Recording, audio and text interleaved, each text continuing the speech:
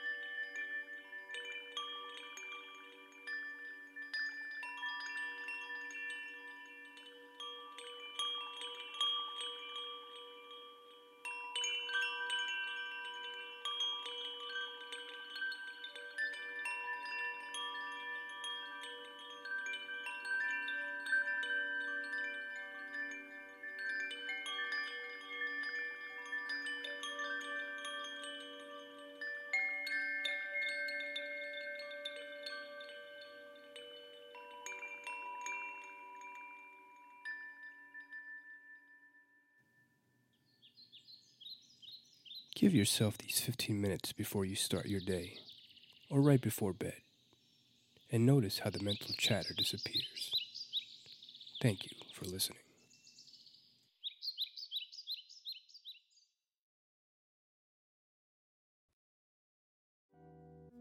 You can listen to mini mindful episodes as well as full-length episodes of That Moment When with Maya Harris on Apple Podcasts, SoundCloud, and Spotify.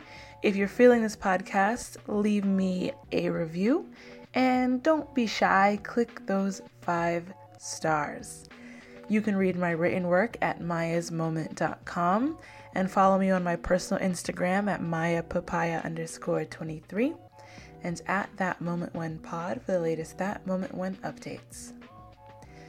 I understand that this is a very difficult time for many, and we are just trying to navigate this new normal. And this can be a time where anxiety and depression and the effects of isolation can spike.